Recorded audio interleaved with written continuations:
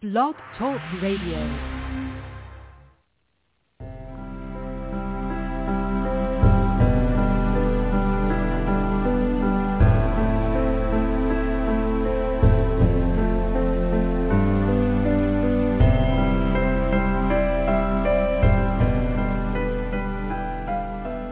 Welcome to Night Light. Step away from the mainstream and gather around as we enlighten the world and our realities and travel this cosmic journey we call life. Join us as we share with you and provide that beacon that can guide us all to a better way. Explore with us as we examine a metaphysical montage of spiritual insights, covering everything from the mundane to the magical, UFOs to unicorns, and everything in between. This is a time of awakening, of sharing and evolving, of spreading our wings and soaring on the cosmic breath of creation.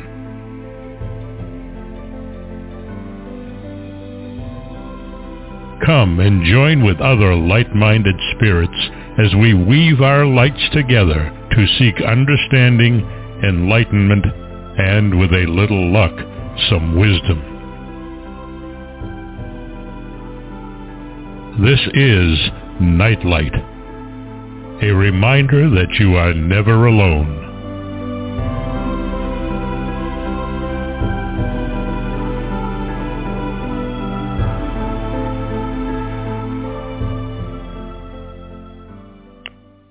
Welcome, everybody, to Nightlight. So glad you could join us tonight. It's going to be a fun show. I want to thank Ken Quiethawk, first off, for his amazing intro. He and his wife are native storytellers, and they have made an amazing career of preserving that tradition and sharing it with humanity. And check him out. He's on the Internet. They have CDs with their stories, and it's an amazing way of learning about history, cosmology, and ways of life that far surpasses the textbooks that we have out there these days.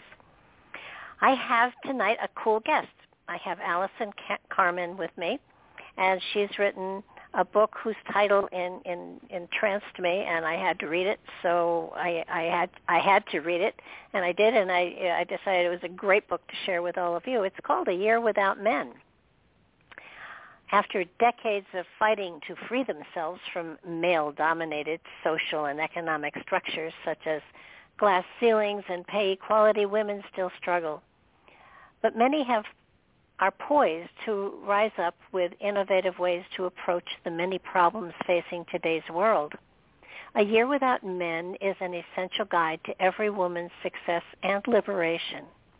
Using the events of a very painful year in her own personal and professional life, her husband left her, her consulting business took an unexpected hit, and she faced a serious health scare.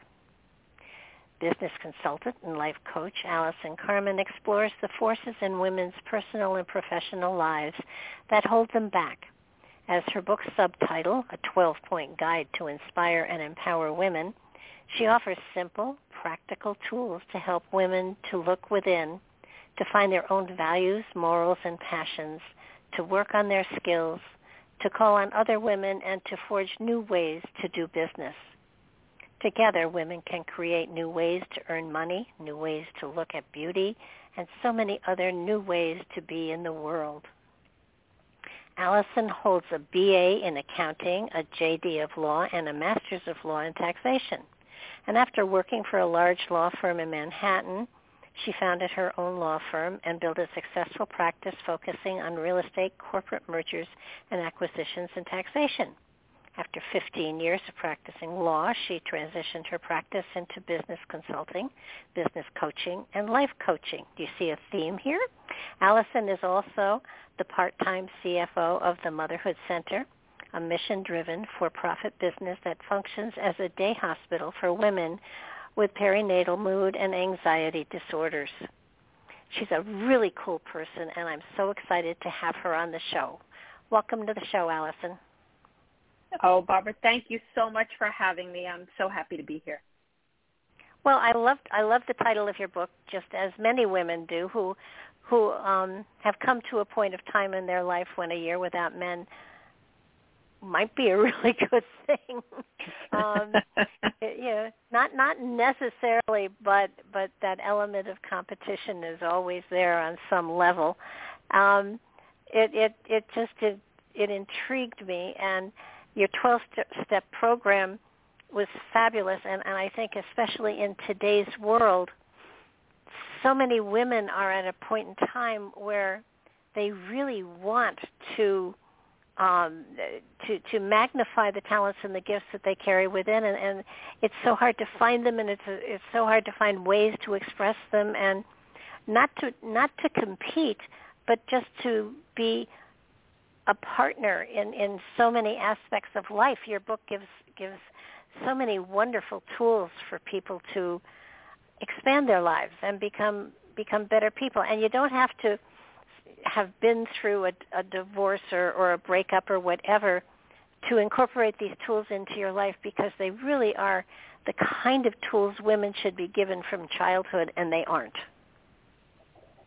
Yeah, I agree with you 100%. I mean, I was, brought up to think that I was going to get married and I would have a career and I would raise my family. And somewhere along the line for me, I didn't realize all the things I had sacrificed within. And it wasn't because I was married. It was because of the system, the patriarchal system that's around us, and how hard it is for women always to have a voice in the world. We try, but there's a system that welcomes men more. There's a system that pays men more. There's a system where more men, lead the big companies in the United States. They lead more management positions. They're on the board. So, after a while, I think a lot of women turn around and they say, well, it must be me. It must be me because I have the education and I'm smart and I have what it takes, yet I can't seem to get ahead. And I think when we start to kind of tap into the system that's around us, but after we look at that, we look within and we start to discover who we need to be and who we truly are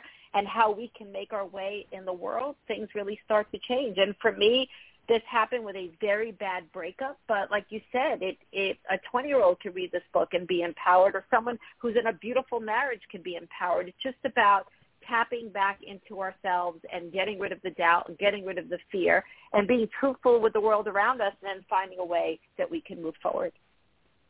Yeah, I think there are roles that women have been in. I can remember when I went to college, and a long time ago, you could be a secretary, a nurse, or a teacher, and maybe an airline hostess. But that was it. You were expected to, have a career sort of, but the goal was get married, have children, support a husband, and die. And it not quite that, fast, but it was sort of like there were no opportunities. And when I see the opportunities that are out there today for women, it's just so amazing that I find also the other thing is we are put into traditional roles instead of allowing ourselves to discover where our talents and our gifts lay and follow those, and follow your bliss, follow your joy, follow the things that give you joy and make you a more joyful person to be around. Quite often, absolutely. When I counsel people, it's sort of, they'll say, am I on the right path? And it's like, are you happy? Are you joyful? Are you celebrating and being creative? And if you're not, then you're not on the right path. So find the right path. It's not that you've made a mistake. It's just that you've taken your time to get to where you have to follow that path. That's all. Right. But what I think happens, if you look back in my generation, we, women and men graduated like in 1991. They graduated from college at equal rates. So we were led to believe, right, that you could be anything. You could be a doctor. You could be a lawyer. You could be an accountant. And the problem with my generation is that, yes, you can be all those things, but it doesn't mean you're going to get ahead. It doesn't mean it's going to be easy to get clients. It doesn't mean you're going to be made a partner. So it's kind of like, and then if you look at women who are young today, sometimes they get upset thinking, well, what do you mean I don't have opportunity? I think everyone has opportunities, but I think the patriarchal system makes women doubt themselves, right? And what happens is the more you doubt yourself, you just keep thinking you're going to find a way within a system, and then you're not thinking about happy. You're not thinking about joy because that road looks so uncertain. You don't even know how to get there. And I think that's, what women really need to overcome. So many of these things that we've been taught to really, like you said, let go of them and ask ourselves these questions. But again, if we're afraid of the unknown, if we're afraid, to speak up, if we're doubting ourselves so greatly, we don't get to those questions. And that's what I really want to see women do, to be able to have the strength and resilience to ask themselves what will give them bliss, what will make them happy, and then find a way and find the resilience and courage to actually pursue those goals. That was really my hope and dream for the book, that it would help women do that. Well, I think you've given them some, really good suggestions on how to find those aspects within themselves, and it's just I know so many women who are in their 50s and 60s, and they now have the freedom because unfortunately most probably their husband has passed on or whatever, and it's like now you can be yourself. Now you can find out who you are. And I think that's the other thing. It's never too late to find yourself. And I agree. I agree so much. So that it's kind of like, okay, so let's find out what gives you pleasure. Let's find out what gives you joy, and then how can you?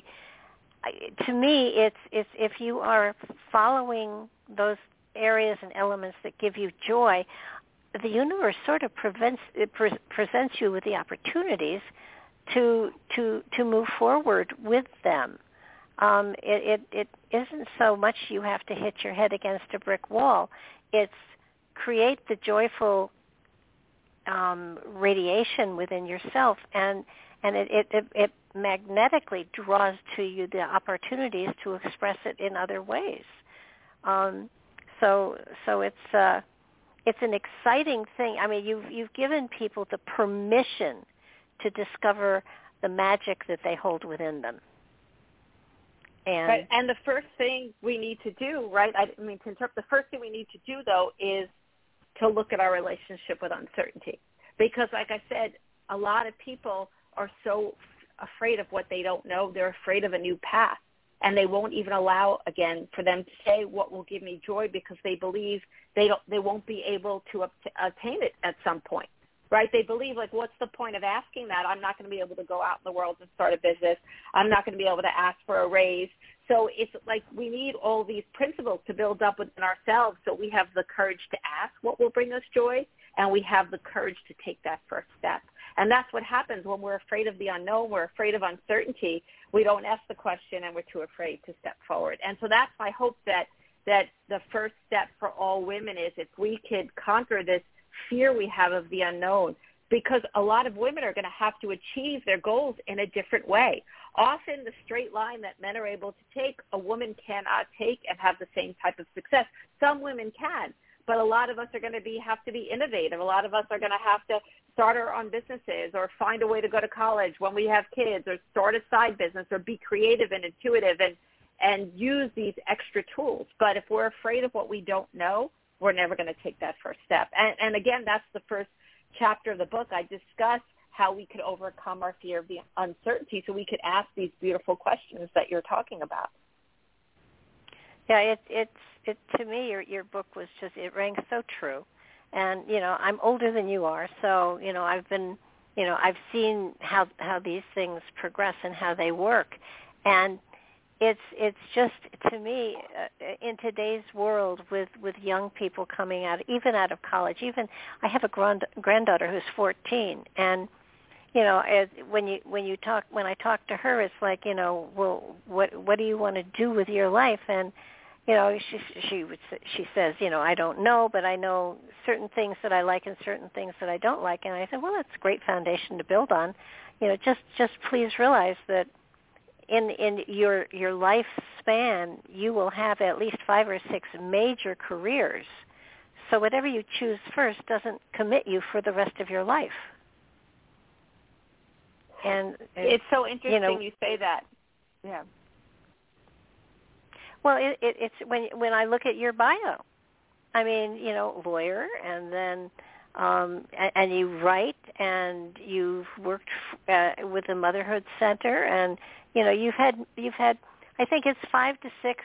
They did a study a long time ago. It's probably even more major careers that you can have in your life, so that you're not locking yourself in. And if being a wife is one of those things that you want to be, go for it, but don't lose yourself. And I think that's what happens to so many people. If people continue to follow their dreams, no matter what their relationship is, with whoever, whether it's a partner or whether it's a job, if you continue to follow your dreams, you can't help but have a rich life. If you let go of your dreams to help someone else find theirs, it never works. So right. Keep your focus on where your pathway is, and it can always be with another person. I'm not saying it can't be, but make sure that you keep your own dreams going, because that is your life jacket. If something happens, if that's your life jacket, and you did a magnificent job of finding your life jacket, and your book certainly chronicles your journey, which is phenomenal.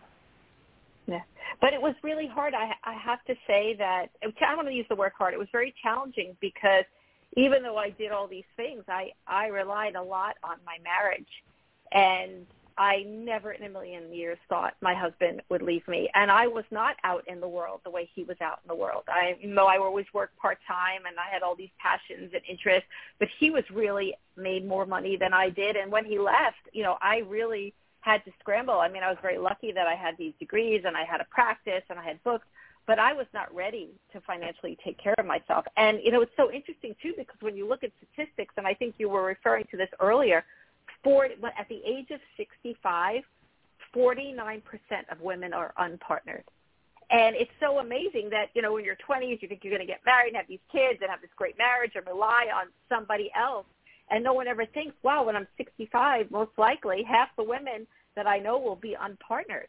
And then as it goes on, it gets even worse. By the age of 85, 60% of men are still partnered, and only like 18% of women are partnered.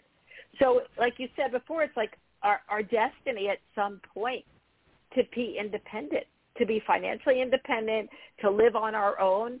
And so what do we make of that? And like I think you're referring to, it's that you have to keep a sense of yourself, and you have to keep your dreams alive, and you have to keep everything within you like up to date and real and curious, because if you don't, and if you're relying so much on somebody else, one day you might find yourself in a very compromised position, compromised financially, or also compromised because you didn't pursue your life's dream. And I was half in and half out. And it was really only because I was pursuing my dreams, even though I was focused on my children, that I was able to kind of regroup in my early 50s. But it's something that we need to remember. And every time I have a young client and they start to fall in love, I always say, keep your dreams alive. It's not even keep your career alive. Keep your dreams alive, because that'll keep you curious. That'll keep you out there. That'll keep you doing something that matters. And, meaning comes before anything. And if we have a meaningful life, then we have a fulfilling life. And sometimes we give up because it's hard. We give up because we think we're supposed to play this certain role. But when we hold on to our true selves, then we will always find our way. And again, another dream for the book is to have people to see this. And like you said, it's not about being without a man or being with a man or being in a relationship. It's just without a sense of ourselves, we kind of lose that meaning, and meaning is everything. And honestly, out of all the things that happened, it was so devastating that my husband left, but I returned to me. And there were pieces of me that I was hiding, and there were pieces of me that I forgot.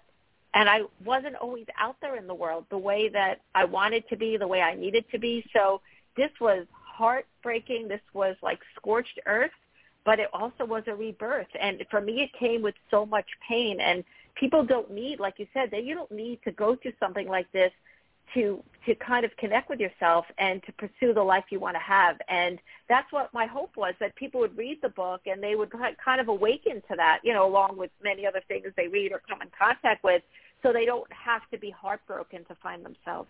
Because that's a really hard way to do it. And I don't recommend it, but that's what happened to me. And I'm very lucky and blessed, right? But there's an easier way and an easier path. Well, it's one of those situations where it was a wonderful thing to happen to you, but you're not going to write a thank you note just yet. Yeah, that's funny. Yeah. No, I don't. It's so funny. I've gone on a lot of interviews, and people say, isn't it better now? And, I'm of the belief that does the best always happen, or you have to make the best of it? It doesn't matter, because you have to make the best of it. Like, this was the hand that I was dealt, and if I'm not careful, if you're not careful, what happens is that you tell the story so long, this was wrong, this was bad, this shouldn't have happened, that you get lost in the story, and then you stay in this place of pain, and you stay in this place of broken ideas and expectations. So for me, I'm just trying to say that I'm strong enough to handle what happened to me, and I accept it. I might not like it, and I believe in maybe, and I believe in hope, and I believe that the life in front of me will bring me towards manifesting an abundance. And I try not to write, think about the thank you note, because sometimes that kind of messes me up a little bit. But I know some people are able to do that. No, well, yeah, I'm not one of them. I've had a couple of situations in my life that were devastating, and in retrospect, they were the best thing that could have happened to me in my whole life, because they did get me to where I am today, which I love. But I'm not writing thank you notes. I'll have to evolve more spiritually next lifetime to be able to do that. But it's not this lifetime for sure. It's hard. Another target area that another person that this book would be perfect for I know a lot of people that have spent their life being a mother and a wife, and taking care of the kids and making sure the kids were out and married and happy and all of that. And it's empty nesters who have not pursued any of their own wishes and hopes and things like that. They've just been focused on their children. I've told people who are friends of mine, as I saw their kids getting, into high school and stuff like that, start working on yourself, because when the nest is empty, you're going to look around and say, well, what do I do now? And you are so right about that. Empty nesters are prime target for this book, because quite often you have sacrificed part of yourself, part of your own hopes, wishes, and dreams, and when your children are in college, when they're pursuing their own lives, when you've let go, we never let go, let's be honest, but when they leave us and they let go, you suddenly have an empty house and an empty life, and there's no more volleyball practice, there's no more band orchestras, there's no more clubs, there's no more anything. And it's like, holy crap, I've just given 20 years of my life, or 30 depending, and now what do I do? And your book is perfect for those people. Yeah, you're absolutely right. What's so interesting about what happened to me is that when my husband left me, I had one daughter in college, and my other daughter was 15 years old. And so I had 3 years of kind of reinventing myself, and now I'm an empty nester. The book came out, and 2 months later I became an empty nester. But because of the work and because of the book and because of everything that's happened, I do miss my children, but I'm not having that experience because I'm so busy with all this meaning and this thought and these creations that I made the last couple of years of my life, and before that too. So again, I agree with you 100%. It's like this book is a pathway to not only, dealing with all the things that we face in corporate America and empowering ourselves, but it's also a path to finding ourselves. And you're right, there are moments in our lives where we can lose ourselves, and yet, bringing up kids is a beautiful investment, no regrets, but you hit a point that you're like, now what? And so how do you kind of invest back into you and deal with the parts you haven't dealt with and figure out how to get back out into the world? And I agree. I think it's the perfect book. And it's funny that it's the book that's guiding me right now. And I've really had a beautiful transition because I've been working on these things for a long time. So I've been an empty nester since September, and I kind of experience it differently. Like, again, I miss my children, but my life is very full. It's full with meaning. And like meaning will give you everything you need every day. Absolutely. And, you are, I think people have to realize that they are their own lifesaver, life preserver, and they are their own teacher. And it's amazing that if you sit down and you start to look at what did I want to do, what aspects of life can I get back into that are going to give me power, to empower me to be me, instead of just curling up in a ball someplace and reading romance novels. And there's nothing wrong with romance novels. I prefer science fiction, but but the reality here is that women have, in my opinion, a greater sensitivity and creative energy than men do. And therefore, that energy can be an amazing tool to find within yourself and then to become creative with it. I started a podcast. Never dreamed it would become a network. A little overwhelmed with that, but it's sort of like if it's like Field of Dreams. If you build it, they will come. And it's true. I rewatched that movie the other night because it was kind of like we have inspiration within us constantly, and we don't always listen to it. But if you listen to it, and even if it sounds silly, do it. And the two things I find that happens is that the reasons why we don't do it at any age, but especially, when a woman gets to a point of when she's an empty nester, one is we'll say, I'm out of time. It's too late. I don't have what it takes. And the other thing, again, and which we know that time is just a story, right? It's just a story that we tell about why we can't have the things that we want, because time has nothing to do with it. Age has nothing to do with it, especially with all these platforms and being able to do things online. It's like you don't even have to travel to start a business. You don't even have to leave your home to make money. It's really an incredible time for people of all ages. And again, the other thing is fear of the unknown.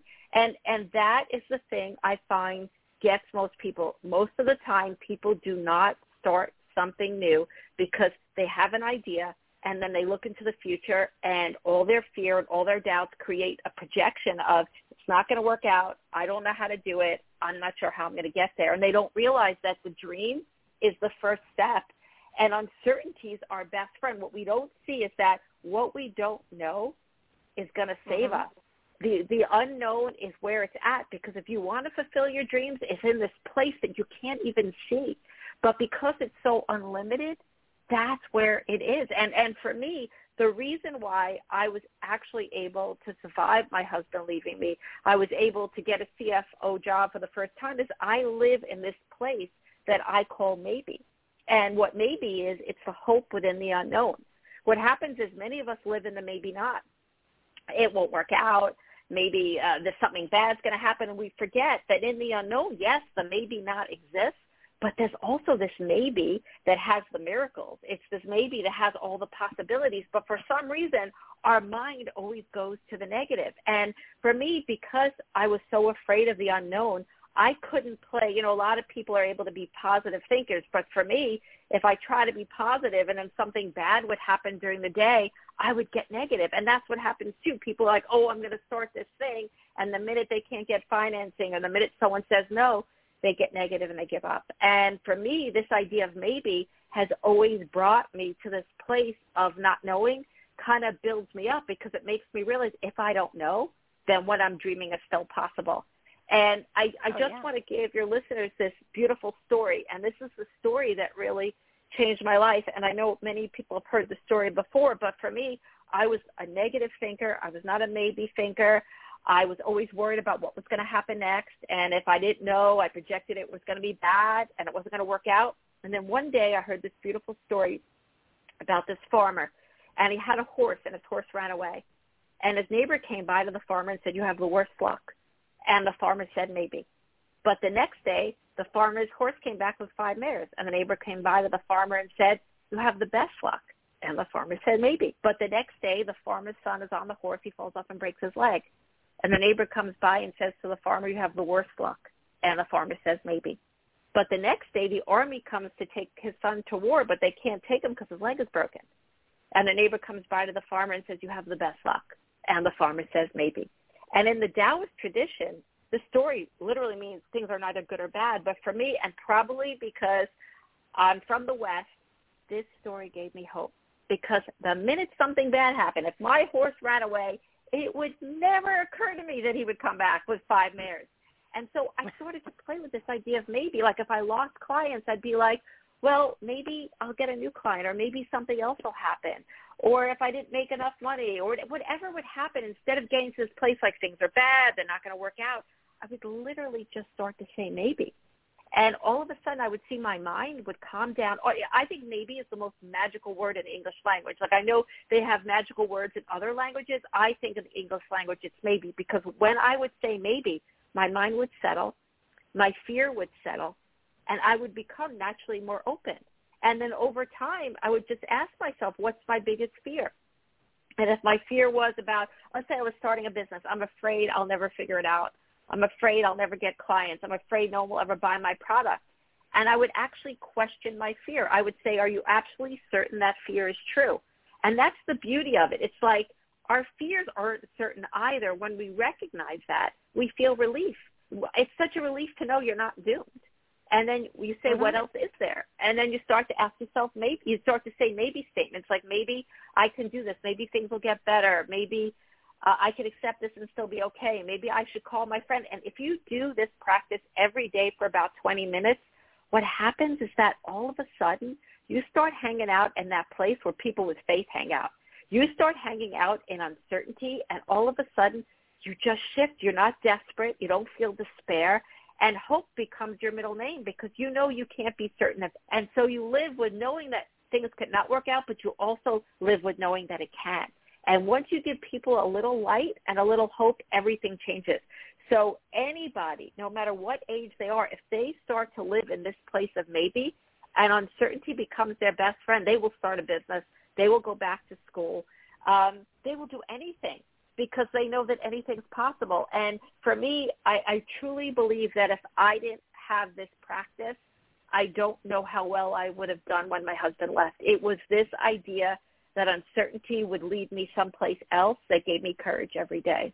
And that's one of the reasons I wrote the book. I mean, I wrote another book called The Gift of Maybe, but it had a lot of meaning to me back then, but my husband leaving was the hardest thing that ever happened to me. And knowing that I didn't know what the future would bring, and I knew that life had maybe, brought me hope even during my darkest hour.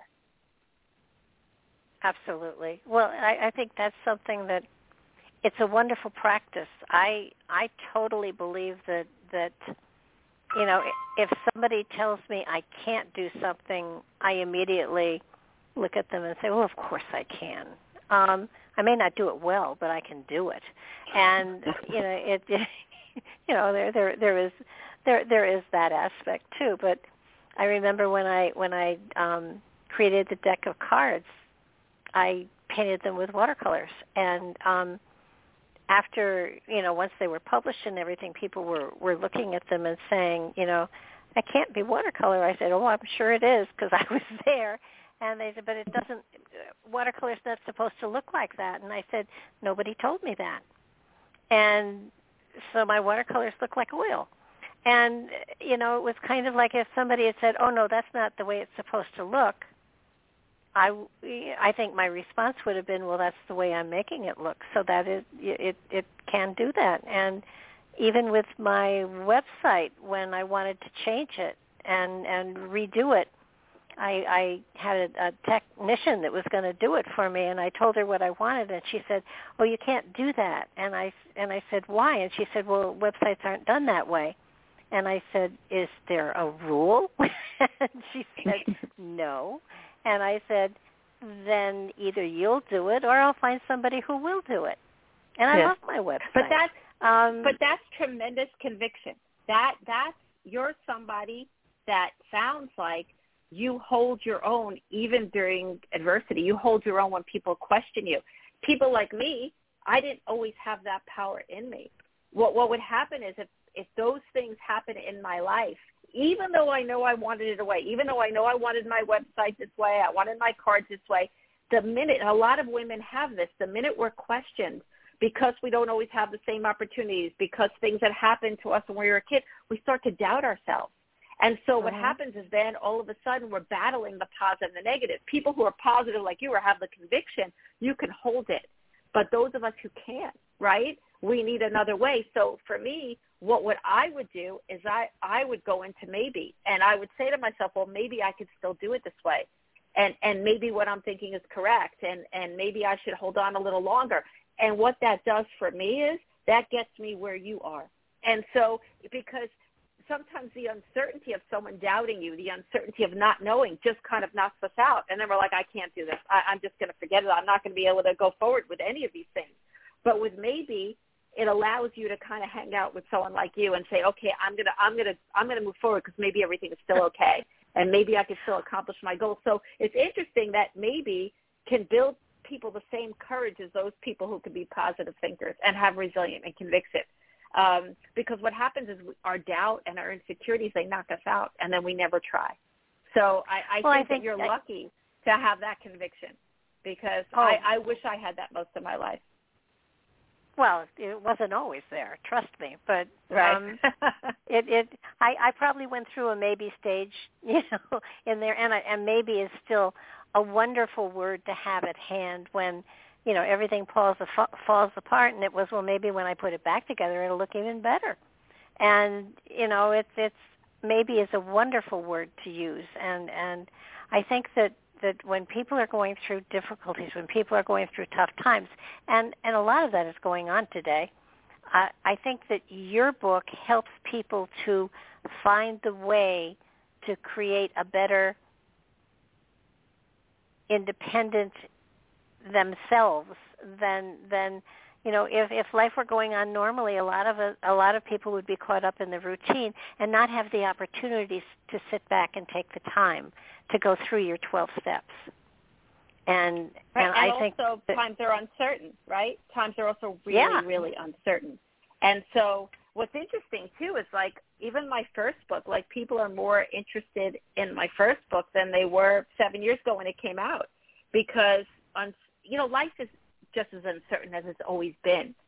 But I think many of us feel that every day looks the same, right? We think the days, because we don't see things changing so drastically. And the pandemic, I think, has made a lot of us feel, right, that oh, my goodness, life is more uncertain than it's ever been. But like I said, it's always been this uncertain. And so people are more interested right now in building inner resilience to deal with the pandemic and to also deal with, a lot of people are making changes in their lives. What makes me happy? What brings me joy? Which brings us back to your original thought that that's one of the most important things, no matter what's going on in your life, to go back to you and ask those questions. Oh, absolutely. And, for me, having creativity in your life is one of the most important things. And you don't have to be painting the Sistine Chapel or anything like that, but to have a creative process to me, the creative process opens the portal to great expectations within yourself, to allow your dreams to start flowing in a more productive way. So whether it's doing jigsaw puzzles, whether it's organizing your medicine cabinet, I don't care what it is, so long as you do something creative every day, you are opening that channel to allow the magic that you have within you to flow into your life and enrich it to a greater extent.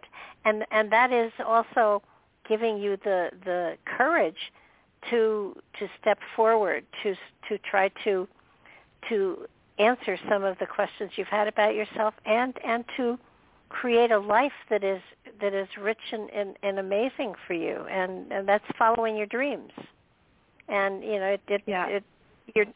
I think people's expectations and stuff like that about life. Sometimes, you talk about expectations in your book about how they can set you up from time to time. Yeah, expectations. What they do is that's the story of our lives, right? Of what we expect, especially if you're very committed to family and you're committed to your children and you're committed to life a certain way. When something happens in our lives very unexpected, our expectation of the life we thought we were going to have can really stop us from growing and stop us from moving forward. And there was a point in my life that I saw that. I was like, I can either keep telling the story that my husband shouldn't have left me and this marriage was supposed to last forever and we were going to retire together, we were going to have grandkids together. If I don't let go of that story, then I'm not going to be able to create a new life. And sometimes our expectations, like you said, when you're talking about creativity and curiosity, we don't even allow ourselves to explore new things because we have this view of our life. This is who I am, and this is what I do, and this is what I'm supposed to do, and this is how it is. But these, again, are stories about what we think our life is today and what it's going to look like tomorrow. When we break that and we ask ourselves these greater questions, like you said, about joy, about creativity, about what gives my life meaning, then the expectations quiet, and then we become closer to our authentic selves, who we really are. And one of the most, I think, important things I did is that I questioned my expectations every day. And even today, I could find myself, if I'm not careful, I can get lost in that even today. Even just, we just had Thanksgiving. And, it's, the holidays can be challenging. You're in a 30-year marriage, and all of a sudden you find yourself, not at a 40-person Thanksgiving. You're out to dinner with both your kids. If you keep telling the story, he shouldn't have left, I miss the holidays, it's right on, right? Then it's a miserable day. But if you're able to say, okay, I'm not happy about this, but I accept this, and this is my new life, and that's not my life story anymore. My life story is unknown. My life story is about meaning. My life story is about creativity, curiosity. My life story is about going down the block to a French restaurant with both my kids on Thanksgiving. When you start to kind of like reinvent it, life will follow you, or you'll follow Absolutely. life, whichever way it works. Yeah, it's funny because when you think you have things figured out, and this happens to me all the time. I hit the brick wall on a regular basis. When you think you have things figured out, and it's like, ooh, this is magic. Magic is going to happen, and then it doesn't quite happen, and you're disappointed. But then 3 weeks later, you look back and think, what was I thinking? That was so limiting. That was so restrictive. How could I possibly have thought that was what I wanted in my life? And I have found that having expectations, while you can't avoid them, they happen. But when you kind of lock into them and sort of click them into place and say, this is it. This is what I want out of life. Then you limit yourself because there's so much greater potential out there. This would be nice to pass through. I've been fortunate to have a lot of very interesting people in my life, and some of them it was really good that they came and went, and others not so much. But I was engaged to a guy for a while, and found out that he was cheating on me all over the place, and we had already bought wedding bands and stuff like that. And so when he moved on, and he moved on fast, I took the wedding band that I had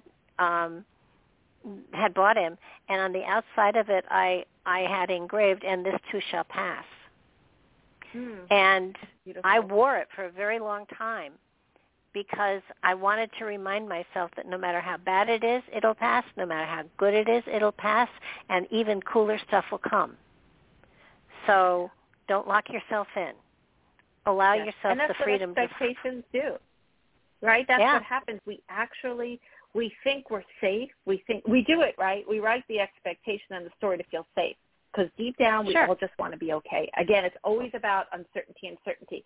But what we do is we turn our back on our lives, and we don't see it. You're so right. We want what feels right and safe so badly that we stop seeing the depths of our lives, we stop seeing our passions, and on some level, I did that in my life, which is unbelievable to me because, like you said, just when you think you know it, you hit a wall. I was out there helping people. I was teaching people about uncertainty. I thought I was rocking and rolling, and everything was great. And when I hit that wall, I saw that I had a lot of expectations, and the biggest certainty in my life was my marriage. And so I was dealing and I was teaching, but I wasn't looking at that place I was clinging and that I was attached and I was not out in the world the way I needed to be. And it was a very hard lesson to learn. And that's why it's so beautiful when we do the work now, when we let go now and we don't turn our back on our life, we turn our back on the expectations and we open to life. And, no regrets. This is where I am today. But what a beautiful thing to do in your 20s or your 30s or when you're 60. It doesn't matter. It doesn't matter. But we all have so much depth. And if we're breathing, then there's this beautiful life waiting for us in every moment. But we just have to be willing to not reach for the known and always go for what our heart tells us. Yeah, that's the important thing. And I think that, I have people that, I have friends that are locked into, being a wife and being a mother and that's their life. And on occasion I will talk with them and say, well, once everybody's, once the nest is really empty, what do you want to do with your life? You're an amazing person. What do you want to do? You don't put your feet up and just wait for the Grim Reaper because, with your kind of luck, you'll be 105 and still waiting. So, don't sit on a silver tray and wait for something because your rear end is going to tarnish. And so let's do something with life. Let's find, what makes you happy, what makes you joyful. And then she comes back with, well, being a mother and being a wife. And that's fine, but there have to be other dreams there too. There's creativity. There's something here. And there are people that just don't want to look for it. They don't want to give it a try. They don't want to stretch themselves. And sometimes it's okay to say to somebody, then so long as you're happy, that's all that counts. I would rather see people like that finding something that gave them joy and that they started to do so that when they had the space and time, they could flow into it with greater ease. But, the universe is unusual, and we all have a contract of some sort, and sometimes it's meant to hit brick walls enough times so that, just short of a concussion, you get the point. So... Yeah, but what I saw about me, I actually saw that it was always, especially as a woman, it was always very uncomfortable to start something new. And so when the going would get tough, I had this marriage that I could go back to because it felt safe, it felt certain, because change comes with being uncomfortable. Doing something new, starting a business, writing a book, even going to a painting class, whatever it is, there's a level of being uncomfortable that we need to accept. And a lot of us, the minute we feel uncomfortable, it makes us feel uncertain. And when we feel uncertain, we get scared, and then we believe, this is not good, this cannot work out. I'd rather go back home and put my feet up and live the life that I know. And we always forget that nothing is certain, that the thing we're betting on might not be the best bet. And that's the saddest thing of all when you look at life and you bet on certainty. And you realize betting on certainty is not your best life, was not your most meaningful life, was not your most fulfilling life. And the worst of it all is it might not even be the life you end up getting. And to me, that's the most heartbreaking thing. Like, was I living my fullest life? Like, I was betting on the certainty of a marriage, but I was backing away from things that made me uncomfortable. I was backing away from certain passions. I would have actually never taken the job at the Motherhood Center. I was their consultant, and my husband told me he was leaving, and 2 weeks later, this woman I was working for, I was just her consultant, called me and said, I need you to come in more often. Had my husband not told me he was leaving, I would have said no. I would have thought to myself, why would I ever take that job? I've never been a CFO before, that I would have had a million reasons why. It would be uncomfortable. I'd have to do this. This could be unpleasant. And honestly, like being the CFO of the Motherhood Center has been one of the most rewarding positions I've ever held. I mean, I've been on my own for a really long time. I mean, I was a lawyer at a large firm, and then I went out on my own. And it's really only the second time I've really worked for a company in a part-time capacity, but it's an all-woman company. And I've had the opportunity to work for this wonderful visionary and to kind of move forward with women's health and meet these amazing people and learn so many new things. And it was very uncomfortable, but I only did it because, I almost had no choice, right? So I think we have to know that uncomfortable doesn't mean bad.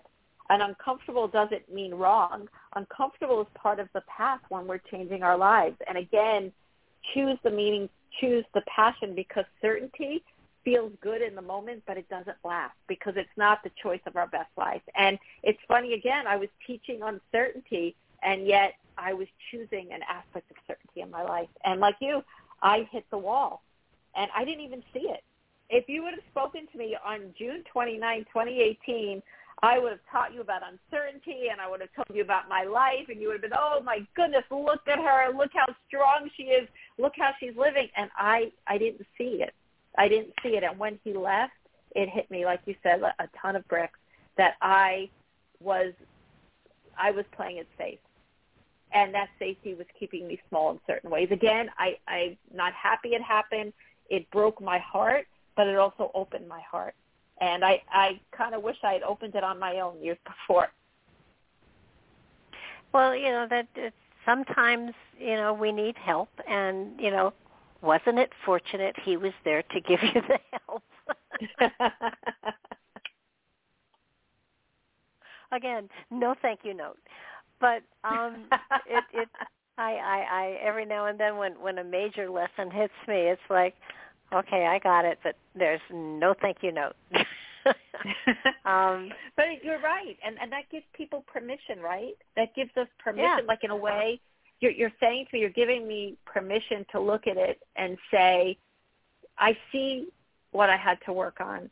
I see my growth, but that really hurt, and no thank you note to you. But it gives people permission to look at it in a different way, right? Because sometimes the pain is so great that we don't allow the lesson. And sometimes the anger blocks us moving forward. But when you allow someone to, like you just said, when you allow someone to look at their lessons, but you don't have to forgive somebody, it gives us permission to have another experience. And I actually remember, I don't talk about forgiveness in the book, but I remember when he left, I was so into my spiritual practice that I did everything to try to forgive him. I think I went to forgiveness before I went to dealing with my own anger and dealing with my own hurt, because I felt so guilty that I was so angry. I felt so guilty that I wished horrible things. I had never had, people who know me, like, oh, you're such a nice person. I had the worst thoughts I've ever had in my entire life that I almost felt guilty about having. And this trying to forgive somebody when you're not ready is just, it's a dead end. It's a dead end. And so I've gotten to a point that instead I've worked on my anger, and I've worked on my expectations, and I've worked on moving forward, and I've worked on not thinking about him and thinking about me. And, if forgiveness comes in this lifetime, it'll come. But right now I just say, universe, God, you can handle that piece. I can't. And right, no thank you note. And like you said, maybe this lifetime you and I will get to it, or maybe it'll be another life. I have found that I've been in this field for, over half a century now, and I have learned that in the universe there is a balance, and if you get out of the way, the balance is always done far better than you could have done if you had wanted to get even.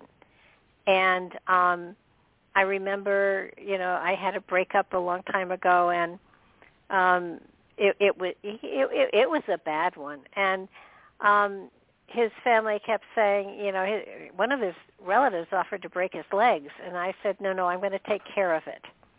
And they were in the mafia, and I really was pretty sure they would break his legs, and that was not the body part I would have wanted broken. But but I kept saying that I'm going to take care of it. And after about 6 months, his aunt called me and said, we're holding our breath. We don't know what you're going to do, and we're really worried. Are you going to have him killed? And I said, I don't think so. I'm not real sure. And she, then she got really upset. She said, what are you going to do? And I said, absolutely nothing. Mm-hmm. And she said, what? And I said, nothing. I'm not going to do a thing. I'm going to let the universe take care of it. Mm. And the universe did take care of it. He had an accident, and the body part I would have broken if I could have got damaged.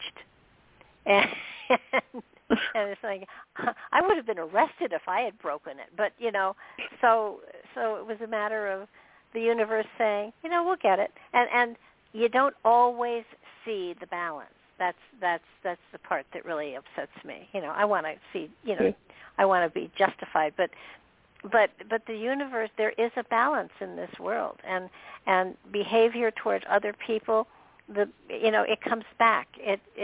There is that balance, and it may not even be this lifetime, but that balance will be carried out, and if you get out of the way of it, you don't have to take responsibility for doing something bad, because then it'll come back at you.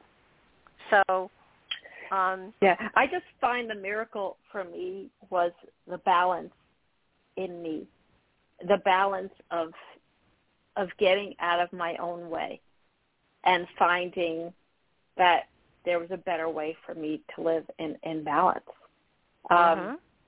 So I think that's to me the biggest miracle, when I'm able to kind of let go of the expectations.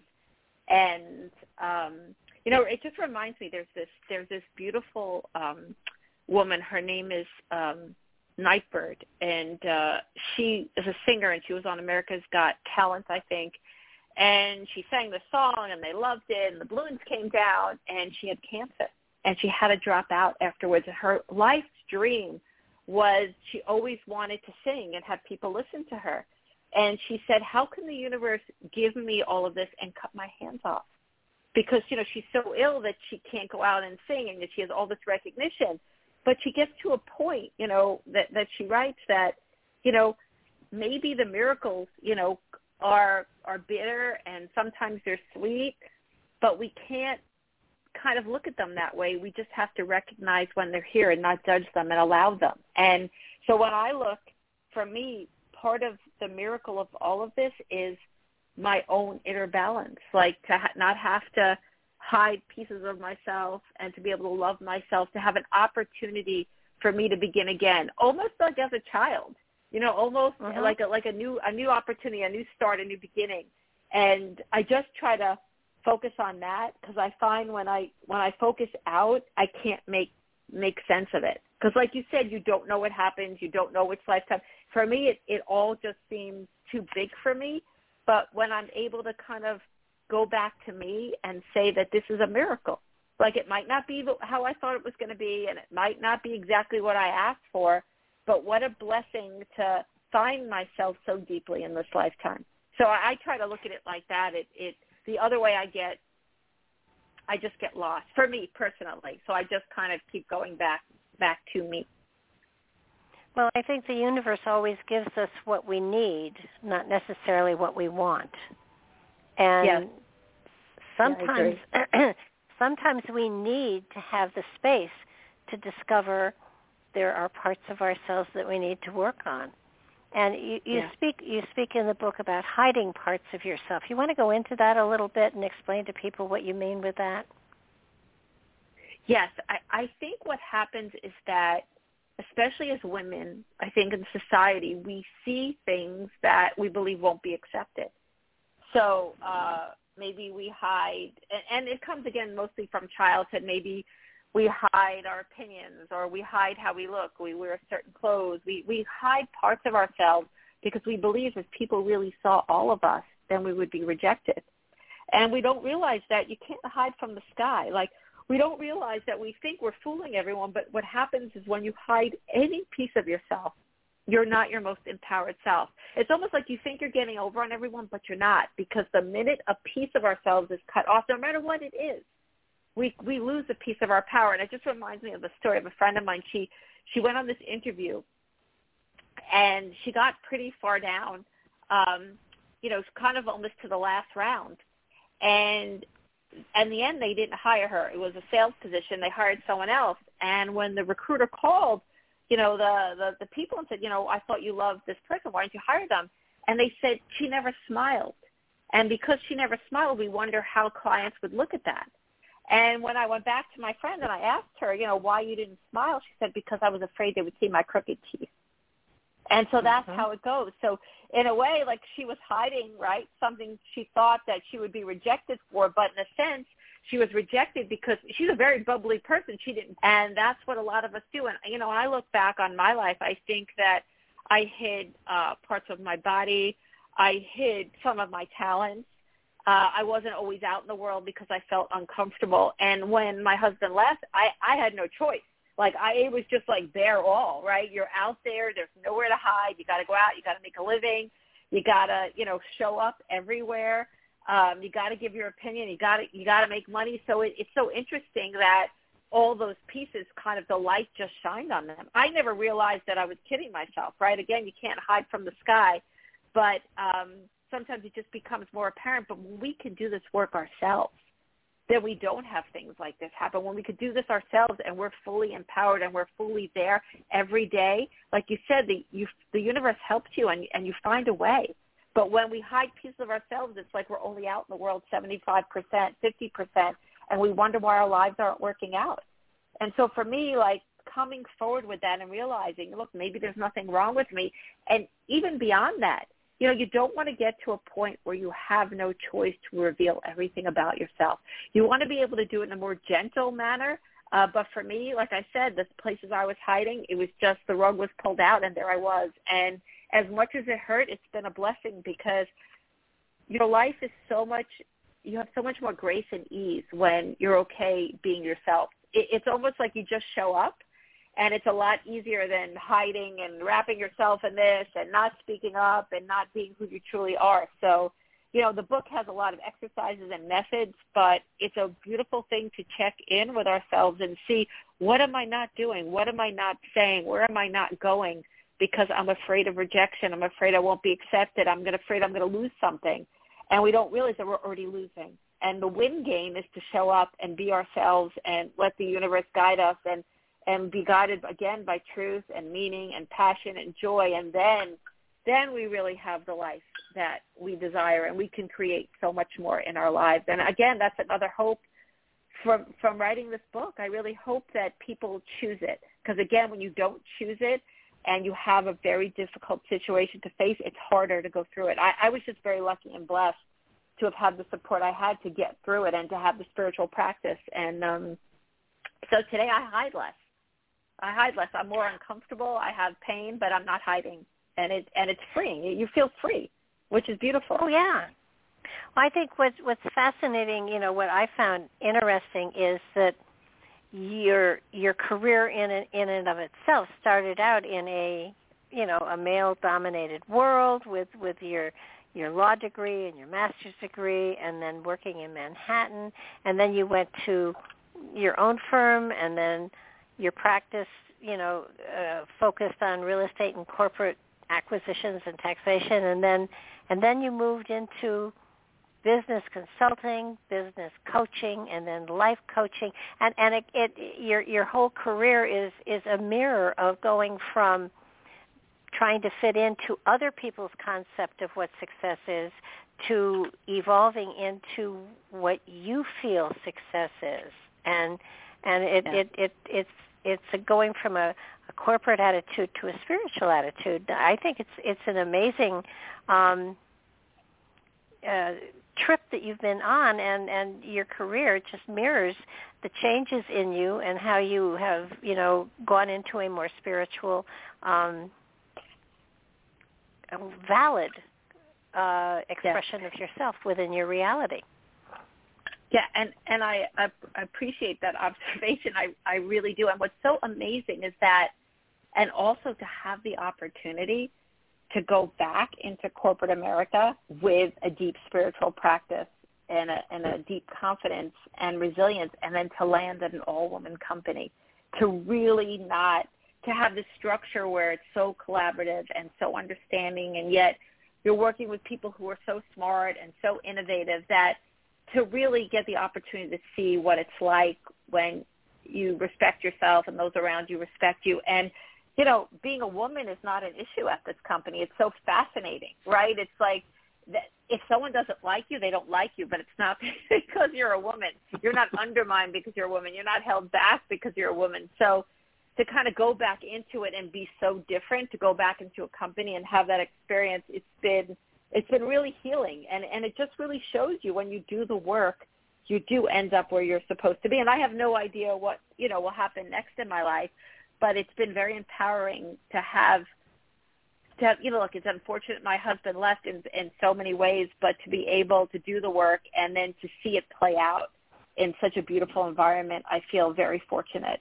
But again, that comes with doing the work, right? It comes with a lot of letting go and a lot of processing and a lot of self-love, but everybody's capable of it. We're all capable of it. We just have to be willing, right, to go on the path and look within and find what is really important to us. And again, like, uncertainty and being uncomfortable is part of the path, but it doesn't mean that it's going to be deeply painful or bad. I think, like you said, it's deeply painful when we hit that wall, and we often hit the wall when sometimes we're ignoring what's singing within us.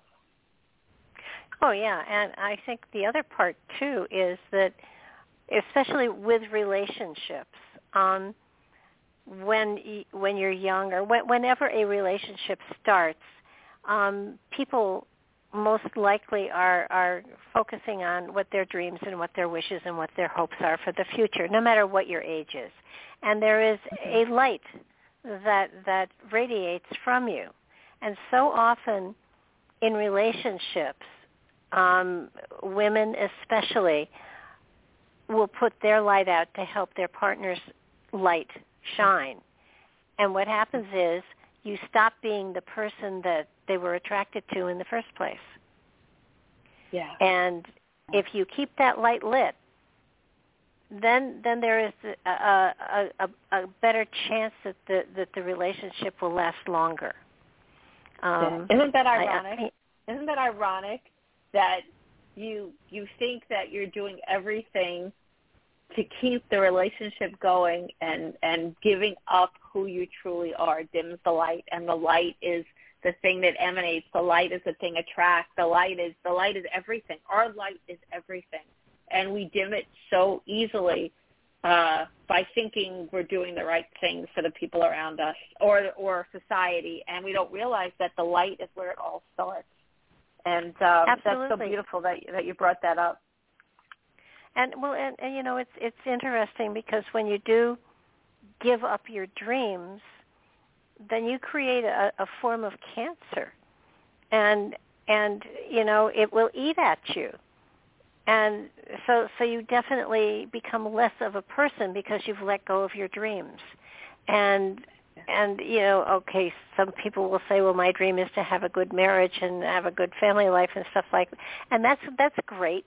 There's nothing that says you can't do that, but you also have a purpose within the lifetime. Your spirit is here for a reason, and that reason is to grow and to utilize the tools and the gifts that you have within you. And if you're not answering that, there will be a feeling of emptiness that will eat at you. And I'm not saying you're going to get cancer, but I am saying that will be something that will, you know, you will regret, and that regret can create problems at some point in time. So don't give up your dreams. There are always ways of keeping up. If you dream that you're a writer, for gosh sakes, write a book. You know, I was about to say any idiot can do it and publish these days, and that's true. But you know, put something out there.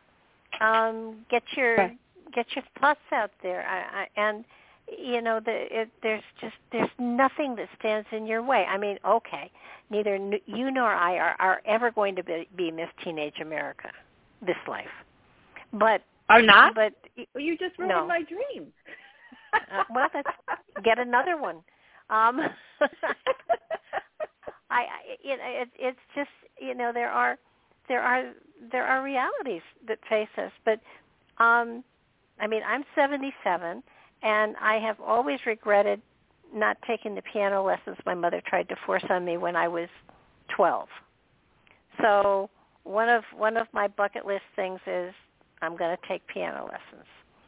And I may discover that I am not the virtuoso that I thought I was, but I am going to take the lessons and learn how to play Silent Night. And if I can get that far, I'm going to feel like, okay, I've been there, done that. Now on to the next. But it's sort of like there are simple things you can do in your life that will not get in the way of your job of whatever you are doing. And I agree. But I think sometimes what happens is that the reason we don't do it is because we look too far ahead.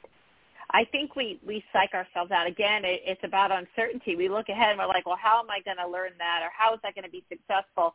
And again, it's not about that. It's about step one. It's about, like you said, connecting.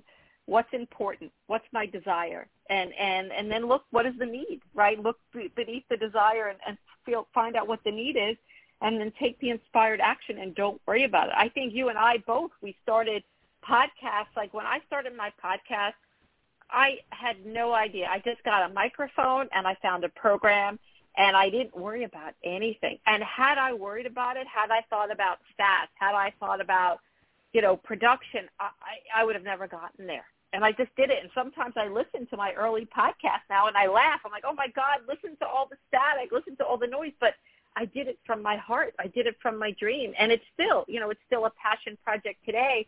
But, when you hear from people and you're like, oh, thank you so much, that really made my day, or that changed how I saw something, I realized, like, wow, like I'm able to give a gift to people every week, every other week, because I didn't worry so much about it. I didn't look too far ahead. I went with what my heart told me. So we have to be careful. Let's not look too far ahead. Yes, when you're starting a business, you have to look to see, you have to do projections. You have to raise a certain amount of money.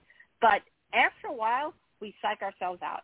And so we have to be really careful to stay closer to the dream. And some of the most amazing, successful businesses that I have worked for over the years, they were crazy ideas. Like one of my biggest clients ever, he started this company, and he said, I'm going to create a company that's going to have health coaches. And he sold the company for hundreds of millions of dollars, and it was like a crazy idea 25 years ago. But he's really one of the, the grandfathers of the health industry today. So it's so interesting. So we shouldn't worry so much. And we should do the things that people say are crazy and just stay with them. And yes, we have to be accountable. We have to pay our mortgage. We have to take care of, but I think we suffocate our dreams because we worry too much and we're afraid of the unknown. And we don't realize that when we reach and when we dream and when we realize uncertainty is our best friends, that's when we create miracles in our lives. Every book I've written, every podcast, everything I've done has been a crazy dream. And now I'm working on projects. And people are like, you're crazy. And I say to myself, I'm so happy they think I'm crazy, because that means there's a good chance that it's going to get done. I have a feeling, I know you're the same way. Like I'm at a point, I think that we all go through a maybe phase, and now like I'm at a point where I'm exactly like what you said before. When people question me, I've built up through maybe the resilience, and I'm just doing it. And I'm actually acting as if these projects are happening. There's a movie project I'm working on, a Netflix project I'm working on. I call it Netflix. People are like, oh, you have a deal with Netflix? I'm like, no, I don't have a deal. But I call it that because I'm creating something, and so it's also exciting. If we don't get stuck, it almost can make our heart beat double time with excitement. It's like we psych ourselves out. And and so I have a feeling you and I are very similar that way. Like we just have all these projects going on and we just go with them, and we don't think about, we don't crush ourselves by worrying about every detail. We follow the passion and the inspiration. and then we see what happens. And that's how I live my life at this point. But it took a lot of maybe, like you said, as well as you. It took a lot of maybe to get to the point where now when people question me, I move forward like you. And it's such an amazing way to live because you're living in your zone. Yeah. Well, and when I started Nightlight, I have intentionally left up the first podcasts because they were so bad. I figure people can go back and listen to them. I mean, they were really bad, but they're still there. And it's kind of like, go for it. And, this is where it started, and look where it came. And I don't know where it's going, but it's a lovely ride. And the other thing that you've touched upon, and I kind of want to, put a highlight on it.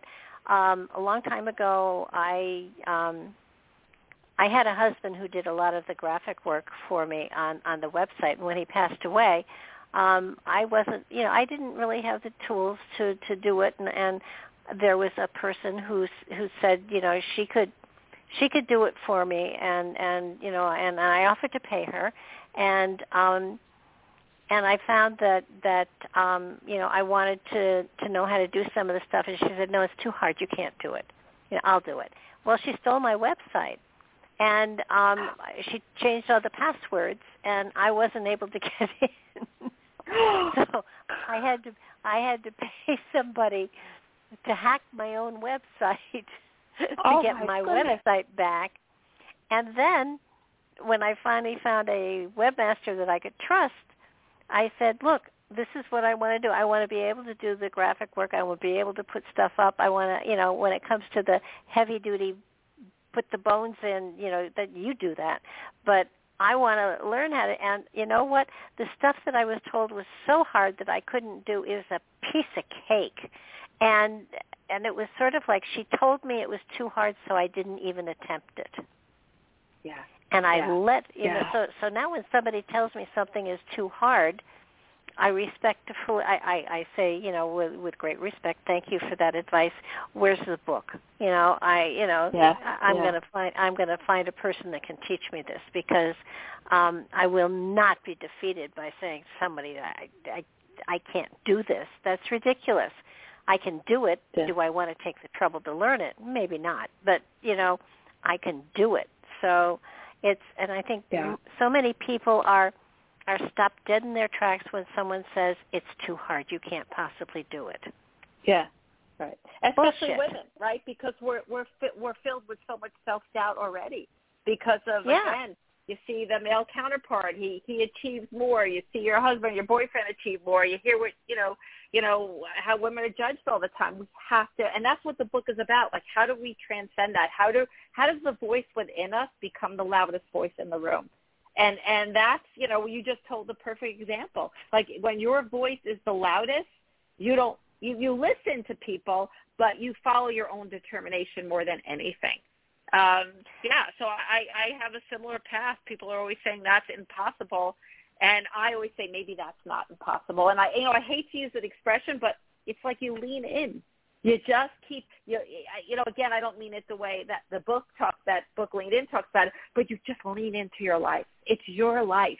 It's meant for you. And if your heart's open and you lean in, you just keep saying yes, right? And you just keep moving forward. You make me laugh. I remember my first podcast, again, like, had I looked about what everyone else was doing, I would have shut down. I actually wrote it out on paper. And when you read it, it's so funny. You hear me and I say, hello, my name is Allison Carmen. And I'm like reading because I'm petrified. But that's exactly what I did. Yeah, and that's you just exactly what I did. Do it. And honestly, my mother listened to the podcast, and maybe my friends. That was it. But you just keep going. And, the more your heart's open, people eventually, they find you and you find them. It is such a beautiful life, this life, if we just lean into the love that we have for ourselves and others and our projects. And I love that. I love the fact that, it's unfortunate that you had that experience, but that, but what happens, unfortunately? I know people that would have an experience like you, and they would shut down. So those are the moments. Like, it's funny, like the most challenging moment is the moment of elevation. It's the moment when real things are achieved. Because I know people are like, I can't do this. I'm not going to do this anymore. I lost the website. I'm just going to give up on it. And that's the moment where you have to find the way. And for me, like, you know, now I'll just move forward and maybe use maybe, but it's about believing in who we are. And that's what I kept trying to write in the book, to show women a path to believe in their voice and believe who they are, because I think women are geniuses. I think they're business warriors. And I actually have met smarter women working at this company than I've ever met other people in my entire life. So it's a really beautiful journey when you allow yourself to be on it.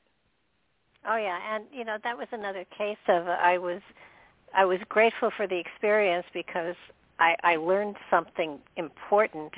But, again, that was a no thank you note. It was right. Like, now it's like, you know, find somebody to teach me this, or find somebody that can, you know, tutor me through this, or find a book I can, you know, play with, because, you know, there are no limits at all. And I think right. that it's important for people to understand that there are no limits. And you know, if somebody tells you there's a limit, they're trying to stop you in your tracks, and that's when I put my shoes on and say, oh no, I don't think so. Right. And I think everybody has that within them. It's a matter of, you know, opening the door and finding where it is, and then putting it on, and you know, going out and conquering the world. And I will promise you, the brick walls are still there. You're going to hit them, but it's just a matter of, you know, backing up and you know, realizing that you know, you don't always have to go through the brick wall. You can go over it or around it or under it. Exactly. And that's the thing that we forget. We're so linear. We want certainty. Again, it's about uncertainty. We want certainty, and certainty is a straight line. And sometimes the door is shut, and a lot of us, when the door is shut, we give up. And so for me, even to this day, like, sometimes I'll be totally determined, and sometimes I'll need maybe.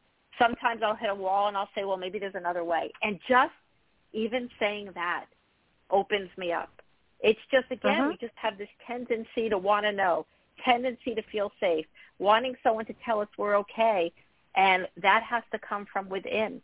And for me, at this point in my life, being okay is following my heart. That's when I know I'll be okay. When I go against my instinct, that's when I feel shaky. But for a long time, again, my marriage was my certainty. And like I said, anytime we choose certainty over meaning, certainty over joy, certainty over passion, we end up at the short end of the stick at some point in our lives. And again, it might not be easy, but it's definitely a worth life living. A life worth living. Oh, absolutely. and you know, we are schooled and brought up to have tunnel vision as far as our life as a woman. And as soon as you take off those blinders that are restricting you to that one pathway, you have the world open to you. I mean, today a woman can do anything, you know, almost anyhow. And it's sort of like, you know, there's so many choices out there, and you do as many as you want to, but there's so many women today that are feeling imprisoned almost because of the pandemic and everything. And this is I tell people I am grateful for the pandemic, because it's given us a chance to get inside of ourselves and really work on ourselves and discover things about ourselves. And I think one of the other areas I really want you to go into is the compare and despair. And I think everybody has to pay attention to that, because, you know, we are so unique, and we are also precious, and we are perfect. And we are made to compare ourselves to illustrations and people on television that are airbrushed and all sorts of stuff. And people have to accept their beauty as they are, and realize that because of our uniqueness, we are beautiful. And, you know, we may not be the same shape or size or whatever, as other people, but there's a beauty in us that will radiate if we acknowledge it. Great. I just want to go back to the pandemic for one thing, and I do think the pandemic has been harder on women than men because of child care issues. A lot of women were in the service industry. So I do think the pandemic was very challenging for women, but I do believe that it is a time to recreate, to be innovative, and to look at our lives and say, you know, what's going to help us move forward. And again, if we could have a better relationship with uncertainty, I think that it is a time, an opening period for women. It's just we have to be willing to take unique paths. Some of us, you know, are going to need to work from home and start a business. Some of us are going to try to, you know, work out a hybrid situation at work. Some of us are going to have to go back to school and just find a way.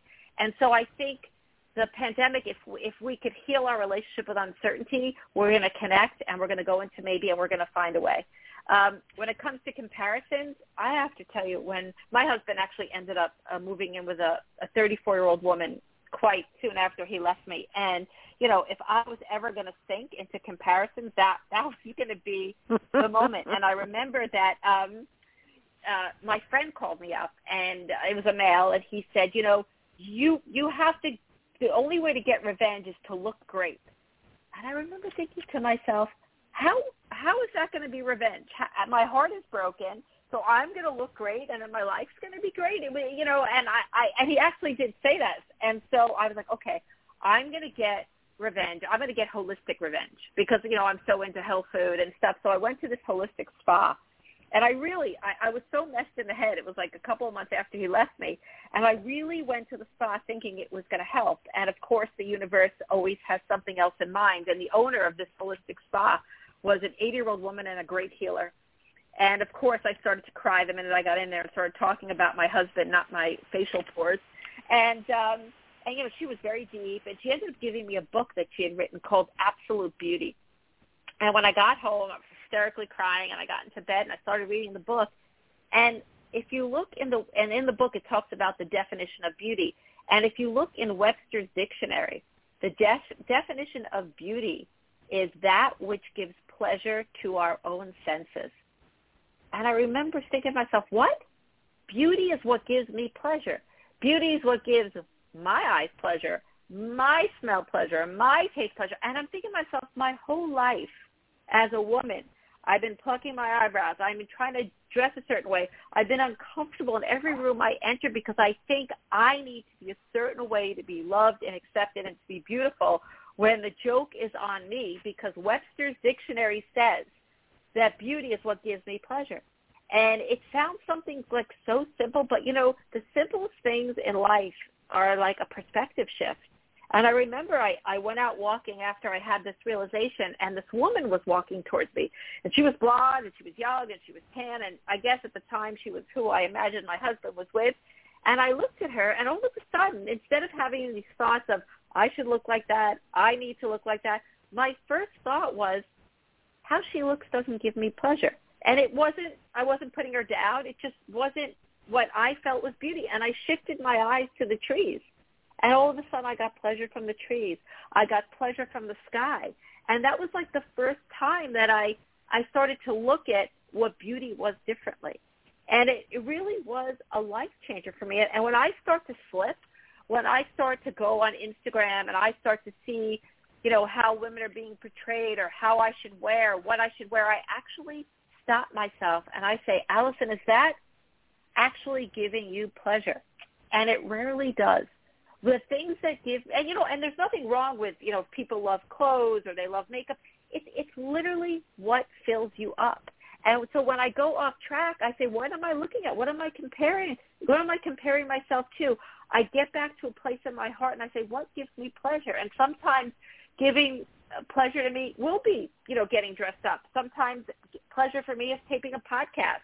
Sometimes pleasure for me is going out with my friends. But when you focus on the true meaning of beauty, you stop comparing. And again, like you said, compare and despair. It's like trying to compare an apple to an orange. And it is actually the biggest way women are disempowered in our society, is that we're taught to compare ourselves and to feel less. And it's an illusion. And it's not a winning game, because every day something can make you feel bad. Instead, you could switch that, and every day you could connect with what you think is beautiful, what you know beauty truly is for you, and you can have a totally different experience. And again, it's not that I don't slip.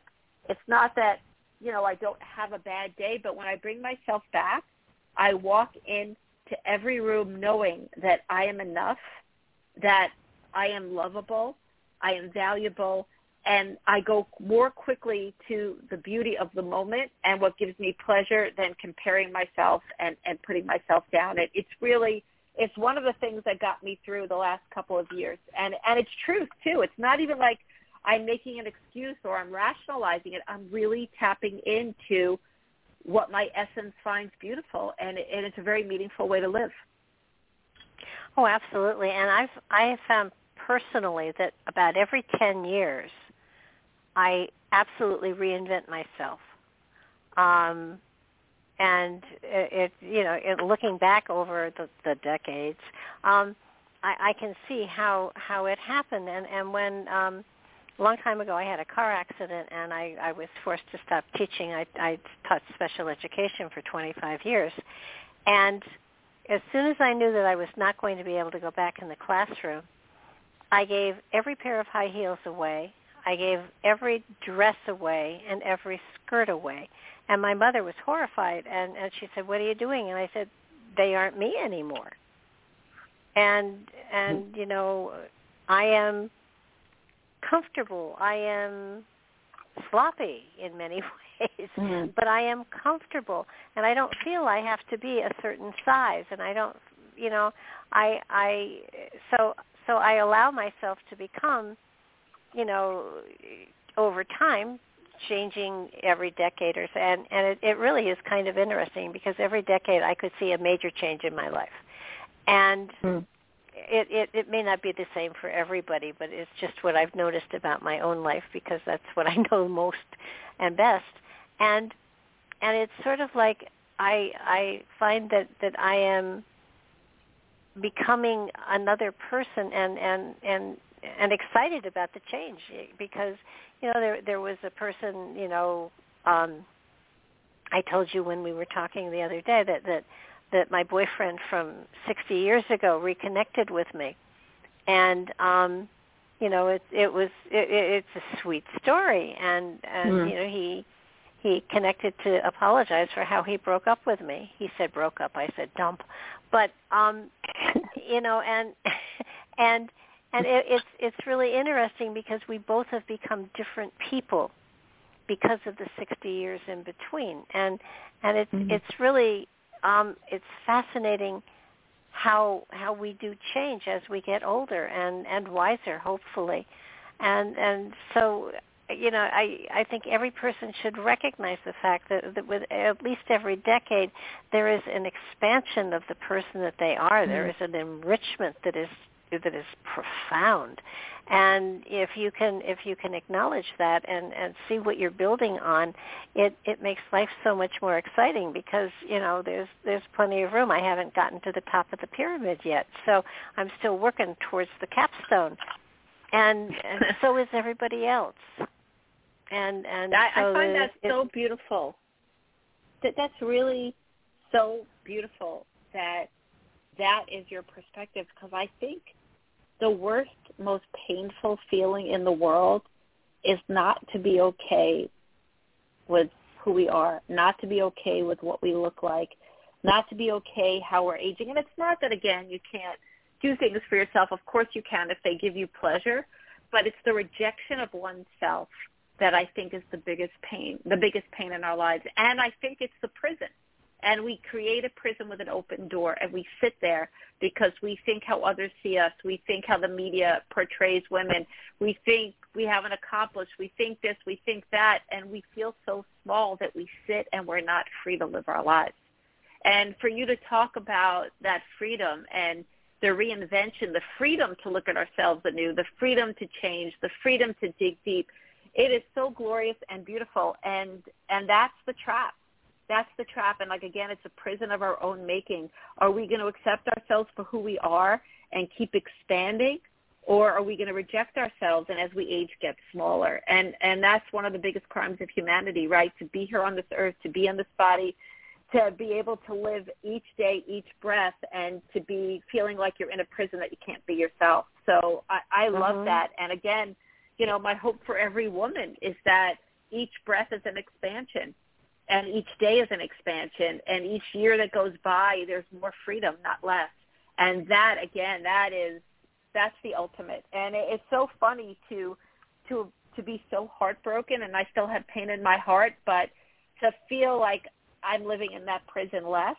And it's funny, you would think that I would have more rejection from myself now, right? Like my husband leaves, he works out all the time, he lives with a 34-year-old woman, and yet I feel better about myself than I did when I was in the marriage, because I think I have more self-acceptance for myself.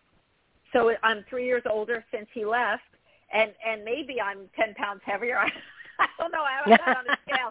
But you know what I'm saying? Just to have that freedom. And I love what you said, like you're living in an expansive mindset. And I wish and pray that every woman could have that experience, because you're right, like become juicier and wiser and almost better. And yet society is looking at us and saying, you're worth less, lack. And it takes a lot of strength and resilience, right? But it's the truth. It's like if you're willing to buck the system and live in truth and feel it within, life is like a diamond. It's like sparkling. And so I who's ever listening, I just think what you said is just, we should all do that. We should do it every year. We should always be reinventing ourselves and celebrating ourselves. And again, we are in a prison with an open door, and it's hard to walk out because society judges is so hard. But when you're willing to let that go, freedom, and you soar, and you have these moments where you feel more alive. I've had more pain in the last 3 years than I've had my entire life, but I've also had more aliveness than I've ever had my entire life. And it's interesting how we choose to live, right? I don't want to burst one of your bubbles, but we do get smaller. I have found that that we do shrink a tad bit as we get older, and I know the last time I got measured, with a doctor's yearly visit, and he said, you've gone from 5'4" to 5'1", and I said, seriously? And he said, yes. And I said, oh, that's so great. And he said, what are you talking about? And I said, I'm now a petite. And he said, but that's what? physical, right? That's yeah. I think it's I forget what petite is, but I finally have arrived at the petite place, so I don't have to take hems up anymore when I buy stuff. But it's sort of like, it's I joke now to my son. I'm becoming a hobbit. If I live to be 150, you'll be able to bury me in a shoebox. And I don't think it goes quite that far, but it is.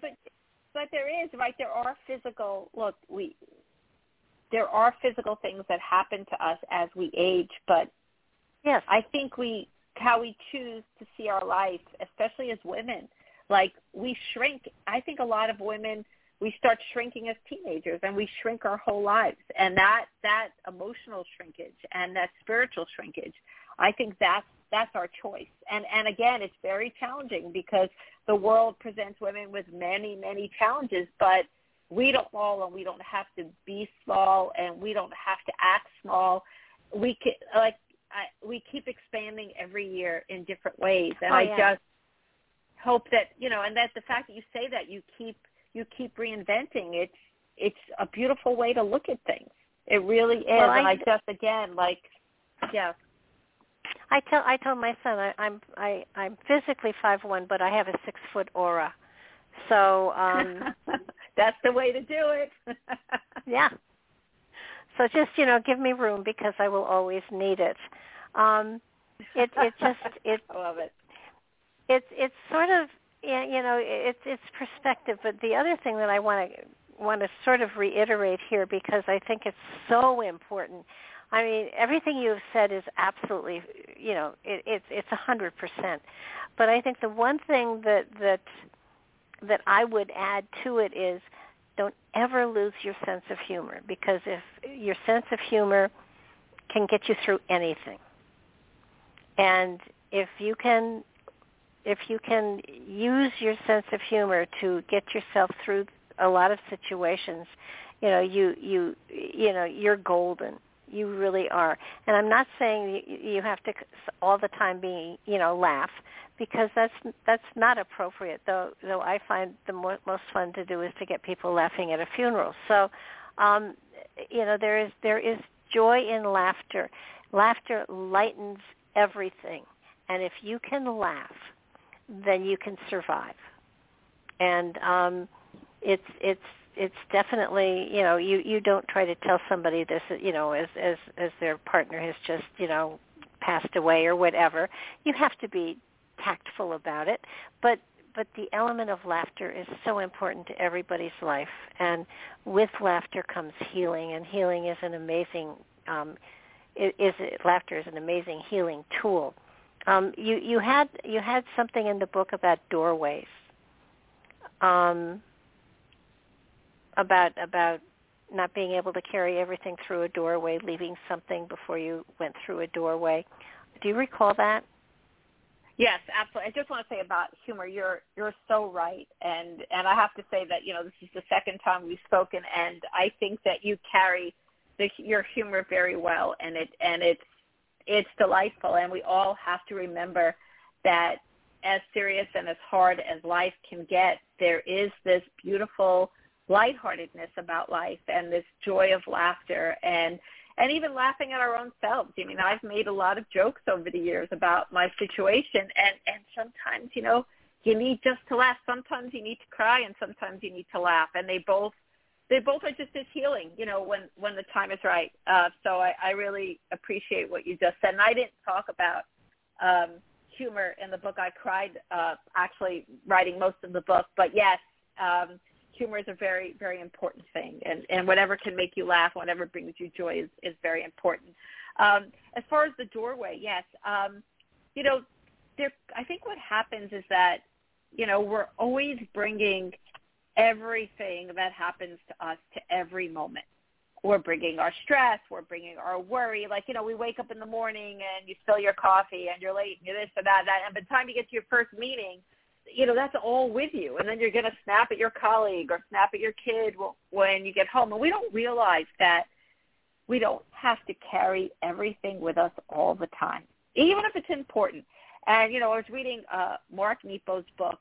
The name of the book escapes me right now. I think it's Awake. What is it? I don't remember the name of his book. He's such a fabulous. The Great Awakening, I think maybe the name of the book is.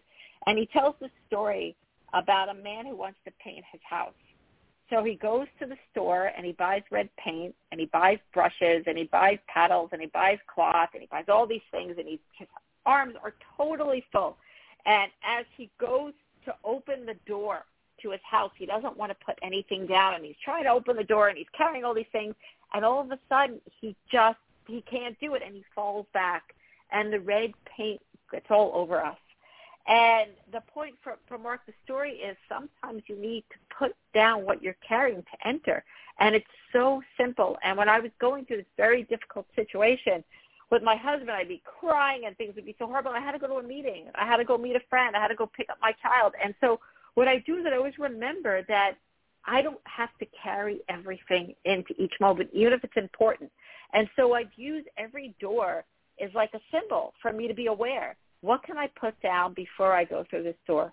What can I put down before I leave my house? And it was such a beautiful practice, because sometimes you're holding something and it seems so damn important, but it's not very important for where you're going in the next moment. And what's even more amazing is sometimes you put something down and it feels so good you never pick it back up. Because a lot of our stress and our worries are just projections about the future, and we allow ourselves not to have that fear or worry. We feel so open and free that we're like, why do I want to hold that anymore? I'd rather be a maybe. I'd rather laugh. I'd rather focus on something new. So it's a really simple practice, but because there were so many doors, and especially during the pandemic, because most of us were inside, we were just going from one room to the next, it was such a great practice to have, to remember that before we enter the next moment, what can we put down? Do we have to carry everything forward?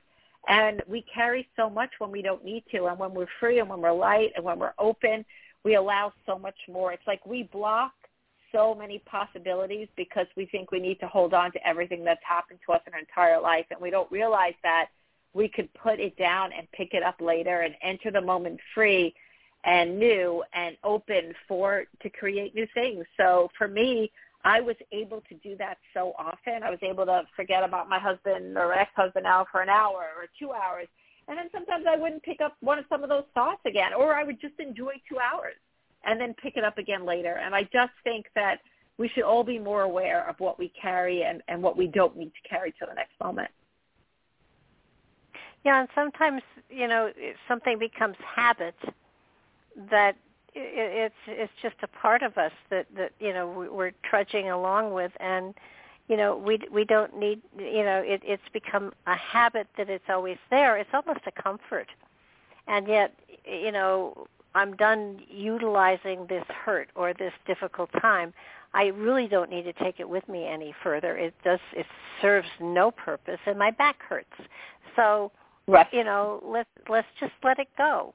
And a lot of times when I have led meditations or an event where we're meditating and going someplace and doing something, and I always tell people just let go of everything, the bothers of the day and the worries of the day, and when we come back you can pick them up if you want to, but you don't have to. And quite often by the time we're done with the meditation, I bring everybody back and it's like, okay, scattered on the floor are all the things you left behind. What you don't want you can leave here and we'll sweep out later. And very often people would come up and say, I left some stuff on the floor that I didn't think I would ever let go of, but when you told me I didn't have to pick it up again, I didn't. And sometimes because you experience the freedom. Yeah, sometimes we need to give ourselves the permission to let go of something.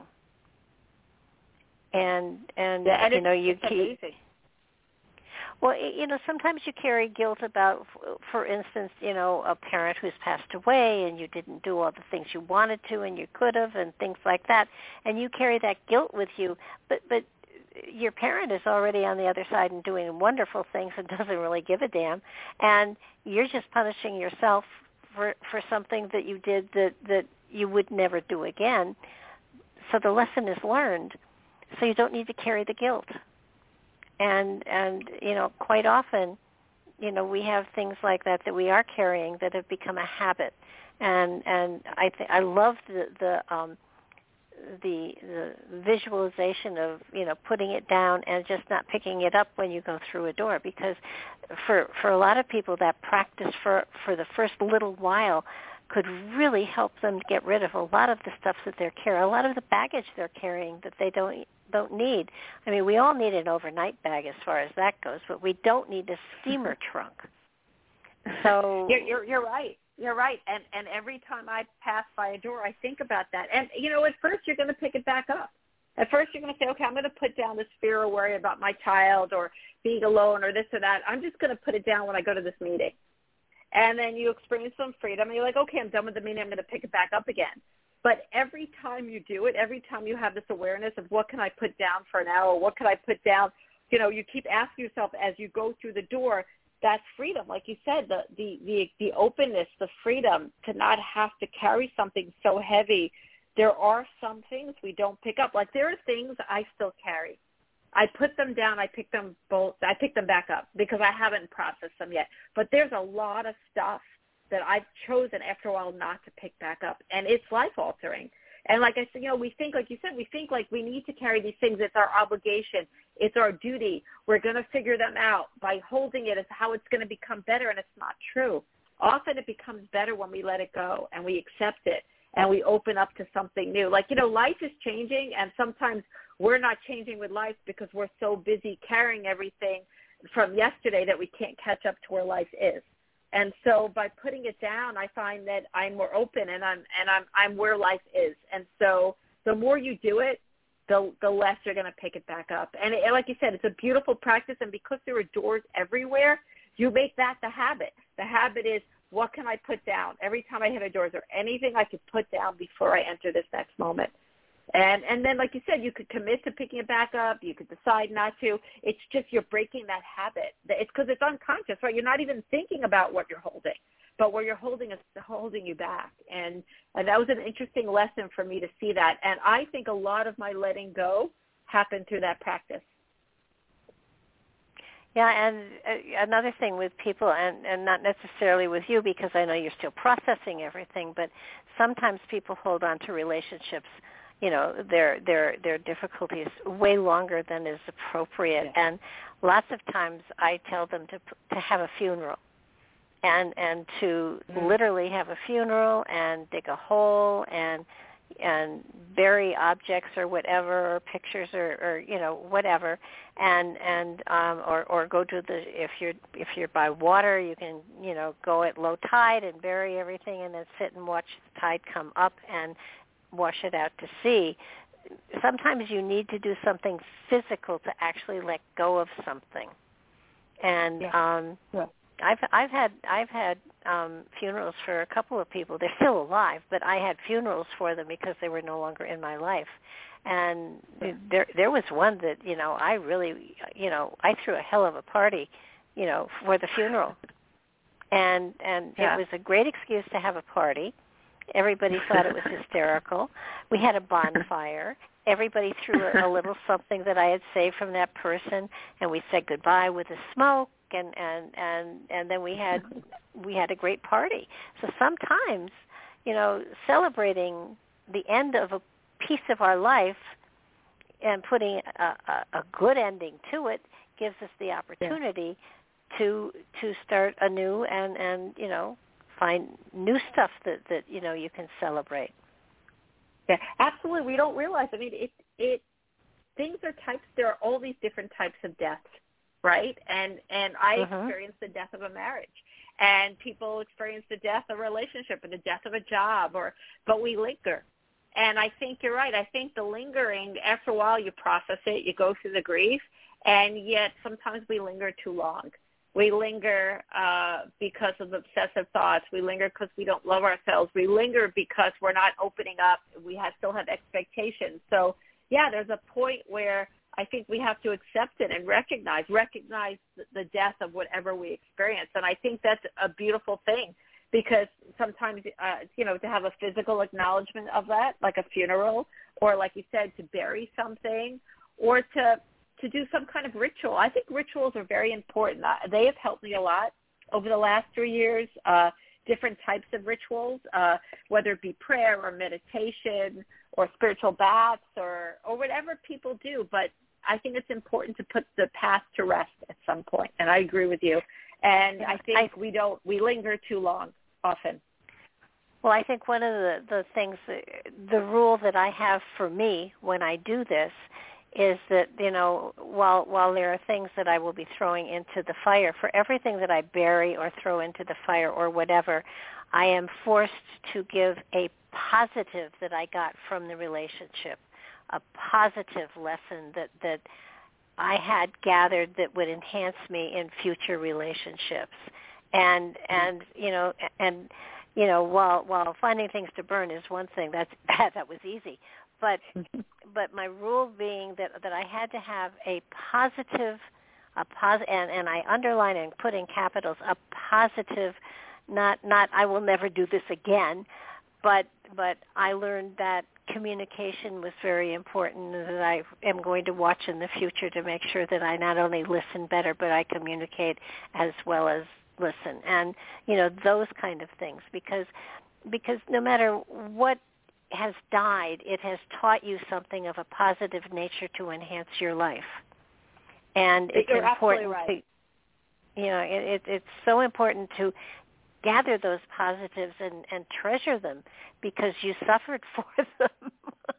I mean, you're absolutely right. And also we need to learn, right? Like it's funny, like so many things, the betrayal and him leaving and all these things.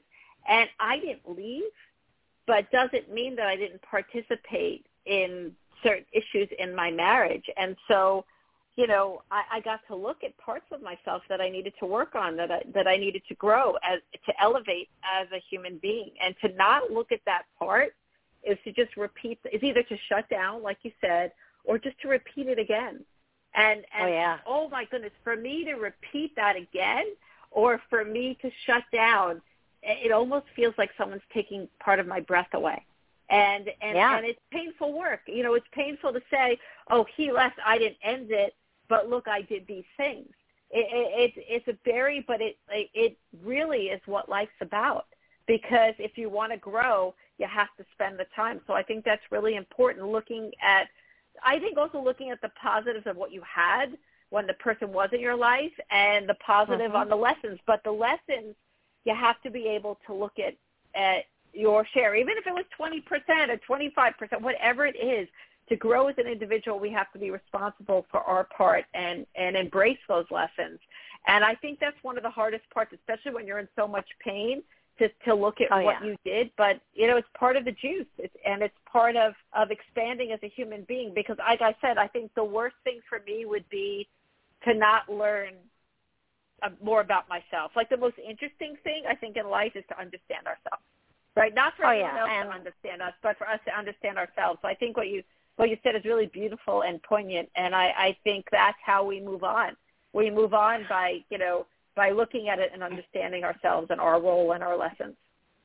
Well, yeah, and I did, I usually ended with, I'm very grateful for the experience, but no thank you note. And, You should write a book. I should. Title. I'm very grateful for the experience and no thank you note. I don't know how many books you've written. Maybe it'll be your 10th, but I think that would be a great name. Well, I have a lot in my head. I haven't quite gotten them on paper yet, but they're definitely there.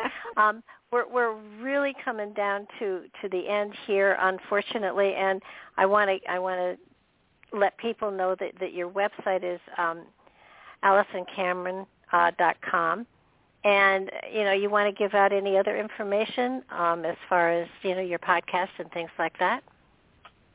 Sure. My two books are The Gift of Maybe and A Year Without Men, and they're available at all major bookstores and, of course, Amazon and online retailers.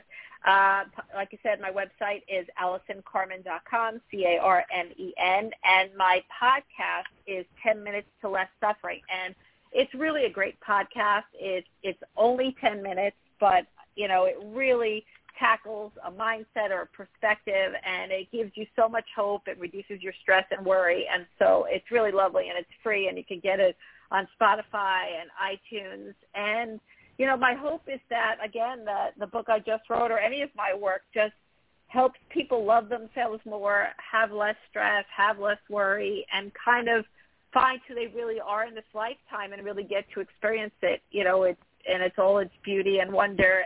And again, the biggest takeaway again is our relationship with the unknown and being in maybe and accessing, our greatness, because we all have that. And thank you so much for, letting me come on tonight. It's been an absolute pleasure to spend this time with you.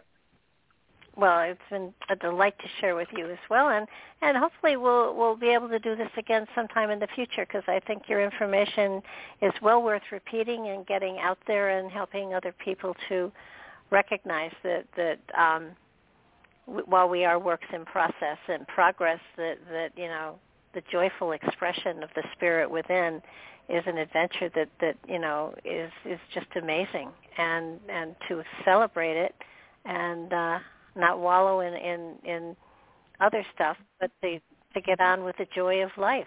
So I do thank you again, and I want to thank everybody for listening. I want to remind you that we're on YouTube and that and lots of other servers. You can find Nightlight just about everywhere. And the fact that the name of the show is Nightlight means that, we're trying to share a little bit of light in darkness sometimes. And if we've given you a ray of light to incorporate into your life, I'm so very delighted. Mark has a show on Tuesday, and we have another show on Thursday and another show on Friday. And, keep checking us out. YouTube has a follow button or a subscribe button, not prescribe. And do sign up to follow and be reminded of what we're doing, and that's how we know that you're listening. So I greatly would appreciate it if you would do that. Good night, everybody.